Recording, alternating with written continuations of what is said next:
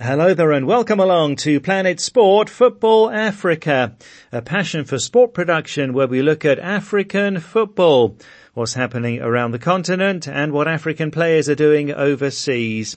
I'm Steve Vickers in Harare, Zimbabwe, joined by Oluwashina Okoleji in Lagos, Nigeria, and by Stuart Weir in the UK. And on this week's show we catch up on the CAF Champions League with Egyptian giants Ahly and Zamalek both struggling in the group stage. Also we ask whether Morocco deserved more at the Best FIFA Awards, as Achraf Hakimi was picked in the Fifpro Men's World 11. And also as CAF are expected to name the host of the 2025 Africa Cup of Nations this month, we take a look at which country might get the hosting. This all means that Morocco and of course Algeria are regarded as favourites, and both nations will push hard.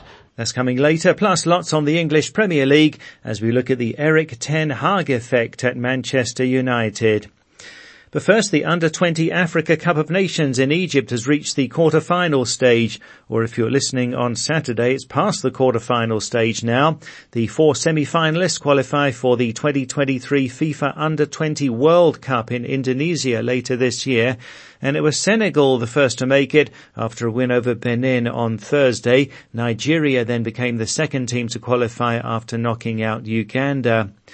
Well, the CAF Best 11 of the group stage included Senegal's Pap Diop, who was named the best player of the group phase, having scored 4 goals in 3 games, making him the tournament's top scorer at that stage. And the Gambia coach Abdoulaye Bojang was named best coach of the group phase after leading the Baby Scorpions to maximum points in their 3 group games. Much more on the Under-20 AFCON on next week's show. But now let's catch up on the CAF Champions League with the group stage at the halfway point, and defending champions Wydad Casablanca of Morocco are bottom of a very tight Group A, but with the game in hand. Mamelodi Sundowns of South Africa remain on top of Group B, having drawn 2-2 away to 10-time champions Al Ahly of Egypt last weekend. Al Ahly have just 1 point from 2 games, while their Cairo rivals Zamalek are bottom of Group D with 1 point from 3 matches. Esperance of Tunisia top Group D with a maximum 9 points, and Raja Casablanca of Morocco top Group C also with 9 points. So Oluwashina Okoleji joins us this week from Lagos in Nigeria. And what stood out for you so far, Shina? Well, I think I've been quite impressed by Al Hilal of Sudan. They've been the star team for me so far. Having lost to Mamelodi Sundowns by the odd goal, they bounced back to beat Al Ahly, the 10-time winners. And of course, they edged past Kotuspor 2-1 in Cameroon to garner 6 points. I think so far they've been the team that have quite impressed me a lot. For Al Ahly, no one can understand where the struggle is coming from. So it's really an embarrassing one for Al Ahly. But I think they can actually still claw their way back. When you look at the other teams there, Raja Casablanca have been clinical. Maximum 9 points from 3 appearances.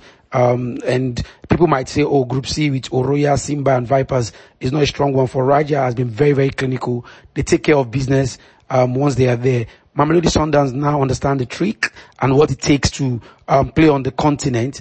And in a group with Al Hilal, Al Ahly and Kotuspor, Mamelodi Sundowns top the table there with 7 points. Another team that have actually, been quite, dominant is Esperance of Tunisia. I mean, having to, Ghana maximum points. They're taking care of business. Al Merrek are the second team on that table. But Zamalek and Al Ahly's performance, the bitter rivals of Egyptian football, they've actually shown that troubles at home could reflect on the continent. Remember, Zamalek president's been sent to 1 year in jail.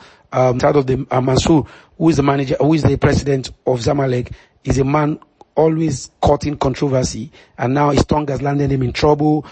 So there's trouble for Zamalek on the pitch and off the pitch as well. So it just shows that for me, Al Hilal are a team that everyone will be looking out for. Petro Atletico too have been quite impressed, even though they only lead on 4 points, closely followed by GS Kabir in Group A. Mamelodi Sundowns and Al Hilal in Group B are the teams that I'm quite impressed by their performance. Yes, and a bit more about that story on the Zamalek president Mortada Mansour. He's been jailed for a month for verbally insulting the president of Ahly. This actually happened back in 2020, the comments, but Mansour, who's a former member of parliament, had previously used parliamentary immunity to protect him from such lawsuits. Well, next here on Planet Sport Football Africa, brought to you by Passion for Sport, to the 2022 Best FIFA Awards. And Argentina and Paris Saint-Germain forward Lionel Messi was, as expected, named the Men's Player of the Year at the event on Monday, having won the World Cup with Argentina. Morocco didn't get that much recognition despite having reached the World Cup semi-finals, Africa's best run ever. Coach Walid Regragui didn't make the final three in the Coaches' Award. Goalkeeper Yassine Bonu lost out to Argentina's Emi Martinez in the goalkeepers category. Defender Achraf Hakimi was picked in the Fifpro Men's World 11. That came a day before news that French prosecutors have opened a preliminary investigation into an alleged rape by Hakimi. So, Sheena, did Morocco deserve more in these awards? Well, I think a lot of people might look at Yassine Bono and say that maybe he could have contested the Best Goalkeeper Award with Emi Martinez, but take nothing away from Argentina and Martinez as well. They actually emerged World Cup champions. So clearly, Emi Martinez with his heroic in the penalty shootout leading to the final, and then in the final, it tells that there's absolutely no way Yassine Bono was going to upstage him. But the Sevilla goalkeeper was quite impressive too in Morocco's run to the World Cup semi-finals. For Achraf Hakimi, a notable inclusion. Many might say, other Moroccan players deserve to be there, but we're talking about the world best, and Achraf Hakimi making the best 11 shows that he's undoubtedly one of the finest right backs in world football at the moment. His problems off the pitch is really an embarrassing and a sad one for a player who's shown love to his mom publicly, who's displayed affection to his family, towards his family, his wife and his two kids publicly. To be caught up in this web of rape allegation and all that is not good for his career, it's not good for his image. He's one of the front runner for the CAF Player of the Year award, alongside Nigeria's Victor Osimhen. They are the two standout players this year alone. So it shows that players need to do more in terms of how they carry themselves on the pitch and off the pitch. I'm not a moral police, but you don't want to be caught up in this web of allegation, because even if you're cleared in the future or you're sanctioned eventually, it's going to be on your career for the rest of your life. People who heard about the first news might not be able to pick up on the second news when you are cleared. So it's really sad for the Moroccan defender. Yes, we'll have to see what happens with that case. Now, CAF are expected to name the host of the 2025 Africa Cup of Nations this month. After Guinea had the hosting taken away from them, there's been quite a contest for the replacement host, with Morocco and Algeria the leading contenders. Morocco hosted the FIFA Club World Cup last month and the Women's Africa Cup of Nations last year, while Algeria staged a Great African Nations Championship, CHAN, recently. The other contenders are South Africa and Zambia, plus a joint bid from Benin and Nigeria. So how do you see this going, Sheena? Well, Steve, I was in Algeria last month when CAF President Patrice Motsepe made a strong statement that each region will have a chance to organize a Cup of Nations because the ruling body cannot assign the organization of the tournament successively to the same region. This would automatically count against Benin and Nigeria because another West African nation, Ivory Coast, will host the 2023 edition. Designated host in 1988 before pulling out, Zambia have never hosted the tournament and will have a lot to do to convince the continent that they are ready. While 1996 and 2013 host, South Africa's economy is struggling and hosting a major event is not a priority for the country's government. This all means that that Morocco and of course Algeria are regarded as favorites, and both nations will push hard for the right to host the 35th edition of the Continental Showpiece. Algeria last hosted in 1990, a tournament they won after beating Nigeria 1-0 in the final, but they are boosted by a successful hosting earlier this year of the delayed 2022 African Nations Championship. January's CHAN tournament, which produced big crowds with top facilities on display, may have been overshadowed by the political tensions between both countries, but Algeria are also set to stage another continental event, the Under-17 Nations Cup in April. Morocco, who stepped in as host in 1988, were due to stage it again in 2015, but withdrew because of fears over an Ebola outbreak. But having successfully hosted both the Women's Africa Cup of Nations and the Club World Cup in the past 12 months, the North Africans believe they can see off neighbors and rivals Algeria in the bidding process. I'll be surprised if CAF will overlook both North African bidders, because both nations appear to be head and shoulders above the rest of the continent in terms of facilities, infrastructure, and transportation that is essential for a successful hosting of this tournament. Yeah, thanks, Sheena, and asking for your thoughts on social media this week as to who you think should host the 2025 Africa Cup of Nations. This after Guinea had the hosting rights taken away from them. So Morocco and Algeria look to be the leading contenders, but also there are South Africa, Zambia, plus a joint bid from Benin and Nigeria. So who do you think should host the 2025 AFCON and why? You can post a comment on our Facebook page, Planet Sport Football Africa, or send us a WhatsApp to +44 7955 232 780. That's +44 7955 232 780. Who do you think should host the 2025 AFCON? Well, let's stay with social media. Last week we asked, what are your feelings about Christian Atou's death?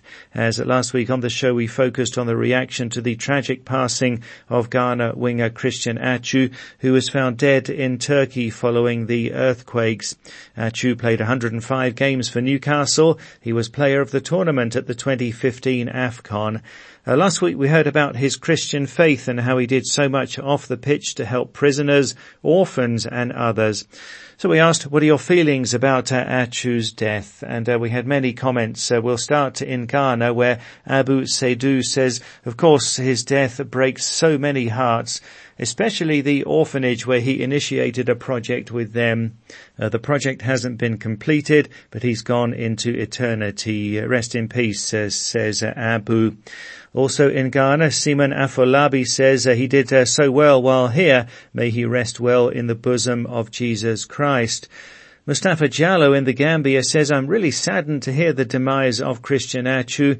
His love and kindness for humanity will be greatly missed, especially what he did for the needy and the less privileged. May his gentle soul rest in peace, says Mustafa.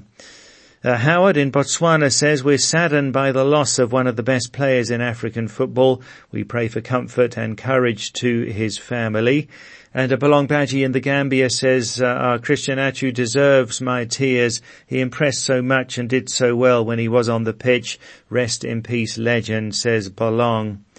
In South Sudan, Joth Dut Myth says, as a continent mate to Christian Attou, I'm sending my heartfelt condolences and sympathy to the entire Ghanaian people, and especially to his family. Tyroma Simon in Uganda says, may God give you a better place than this world. We shall always remember you and love you in our hearts, says Simon. Ibrahim Mihabi Box Fofana in Sierra Leone says, rest in peace, our hero, our legend. We all loved you, but God loves you the most, so till we meet again, it's a goodbye, says Ibrahim. Sixer also in Sierra Leone says he was a great humanitarian footballer, a true icon of the modern game. He was a great player to watch, and his memory will never be forgotten, says Sixer. And finally, Sideko Suno in the Gambia says, he was my favourite Ghanaian player. May his soul rest in perfect peace. So sad for Ghanaians. He'll never be forgotten in their history. My heart bleeds for the death of Christian Attou, says Sideko.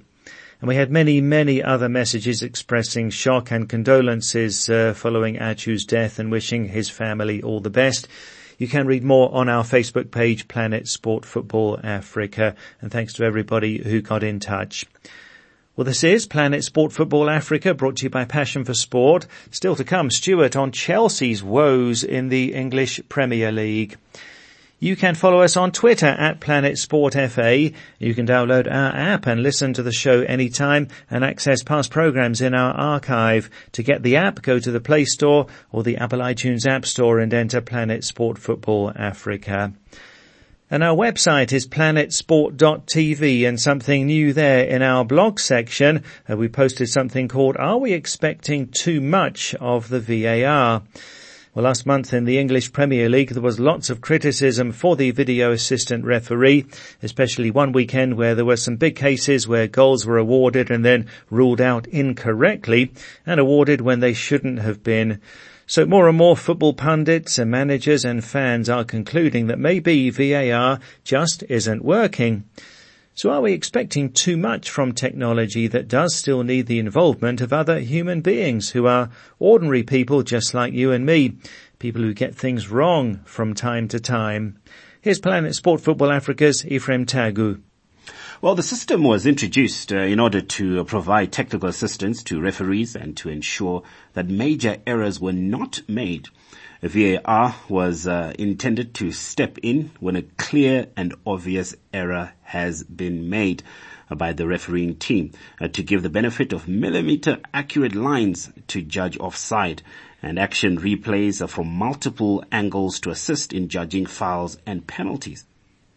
Technology has been a big help in a number of ways. For example, giving a clear and unarguable verdict on whether the ball crossed the goal line or not, and enabling referees to be in constant contact with assistant referees. But in its current form, VAR still relies on human beings to have an input into the decision making. As we all know, human beings are unreliable and make mistakes. So if a VAR referee forgets to check every camera angle or doesn't assess every part of a move immediately before a goal or draws the offside line across the wrong defender, decisions are made that are wrong. So the jury is out on whether VAR has improved decision making overall. It certainly delivered a lot of millimeter offside decisions where the offending player has had a toenail, a knee, or a lock of hair over the line. I'm not sure that's what we were hoping for. Yet players have still got away with red card tackles and have not been sent off. Goals have been scored that should have stood and were ruled out. Others have been given when a VAR error missed an offence that should have ruled them out. Can the technology on offside work the same way goal line technology works, with no need for human intervention? Possibly, though the variables are much more numerous. And do we want a game judged increasingly by robots? As humans, we are flawed and we get things wrong. If our beautiful game is to be beautiful for all the right reasons, surely human frailty as well as human strength and skill needs to be part of the mix. Christians believe God made human beings in his image, but gave us freedom to choose. He didn't make us as robots, but people of flesh and blood, soul and spirit. The Bible says that all have sinned and fall short of the glory of God, and all are justified freely by his grace through the redemption that came by Jesus Christ. The VAR is an imperfect system when it relies on human beings to have an input. Fortunately for us, forgiveness is available for human beings who mess up and confess their failures to God.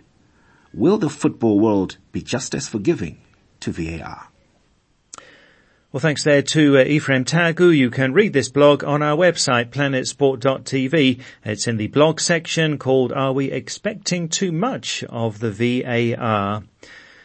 Well, in other stories here on Planet Sport Football Africa, brought to you by Passion for Sport, Senegal's Sadio Mane returned from the leg injury that kept him out of last year's World Cup. He got back in action last weekend for Bayern Munich as they went back to top spot in the Bundesliga with a win over Union Berlin. Mane came on as a sub, and Nigeria's Victor Osimhen got his 19th league goal of the season in Italy as Napoli went 18 points clear at the top of Serie A with a 2-0 win over Empoli.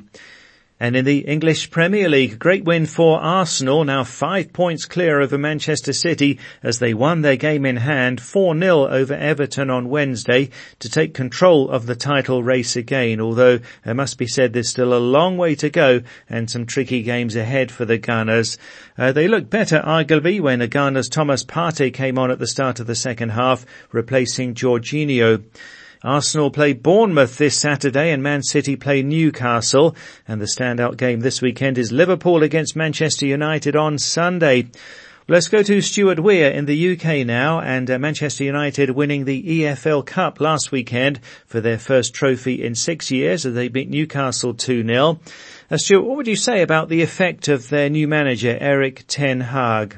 Some people might say it's only the League Cup. But there was a real sense that a corner had been turned for Manchester United. As you say, our first domestic trophy since 2017. And in a season where Manchester United are currently third in the Premier League, still in the FA Cup, beating West Ham this week, having moved into the last 16 of the Europa League with a victory over Barcelona. Barcelona.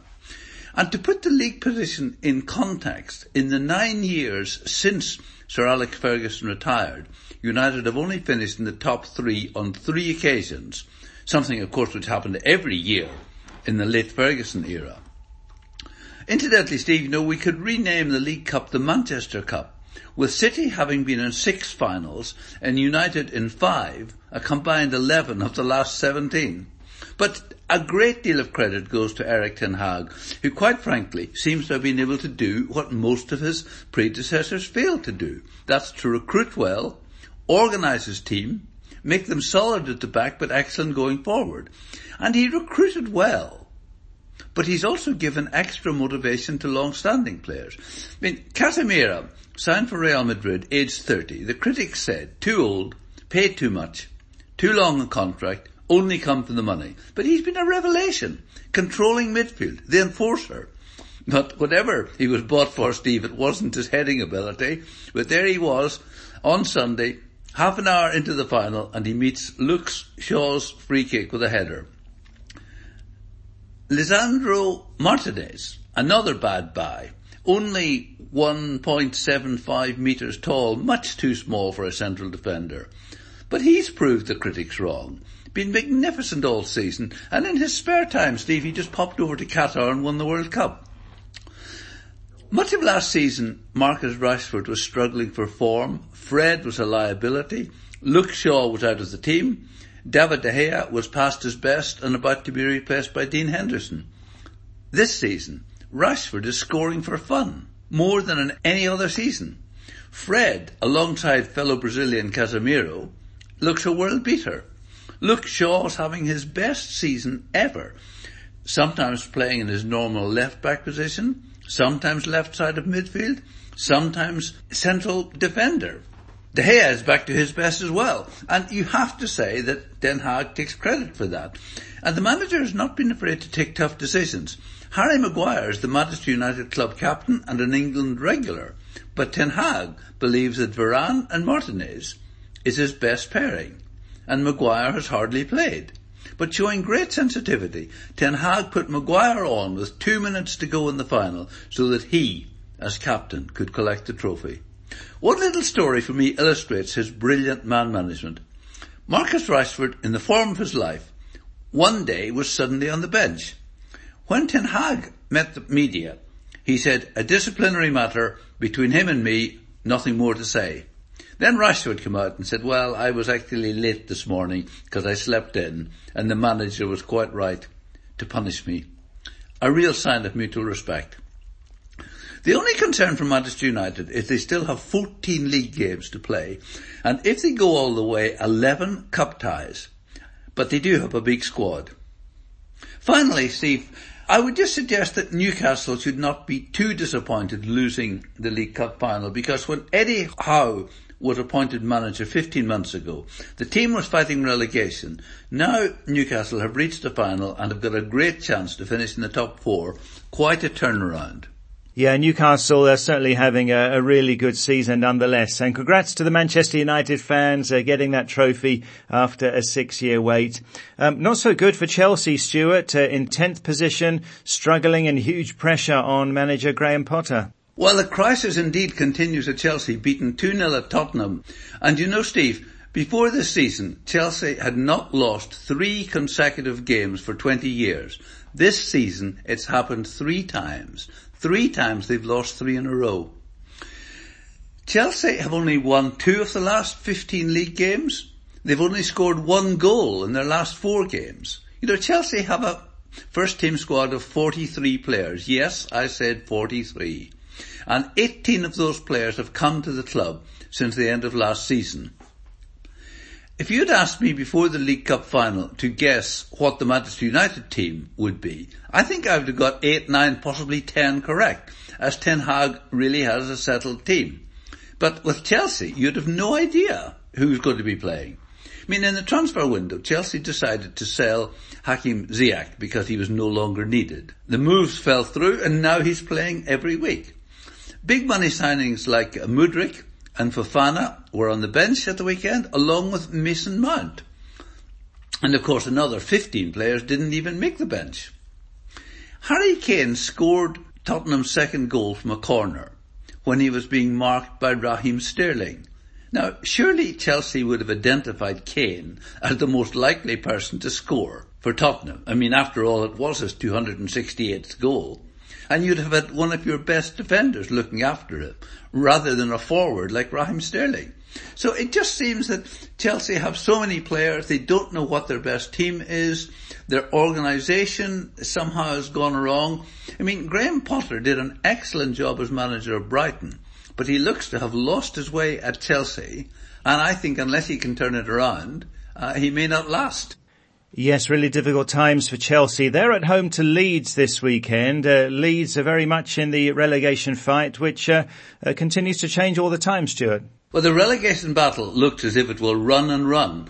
Southampton stay bottom after losing 1-0 to Leeds in a very Spanish game, because Leeds are managed by Javi Gracia, Southampton by Ruben Selles, and the Leeds goal was scored by Fifpro, all of them Spanish.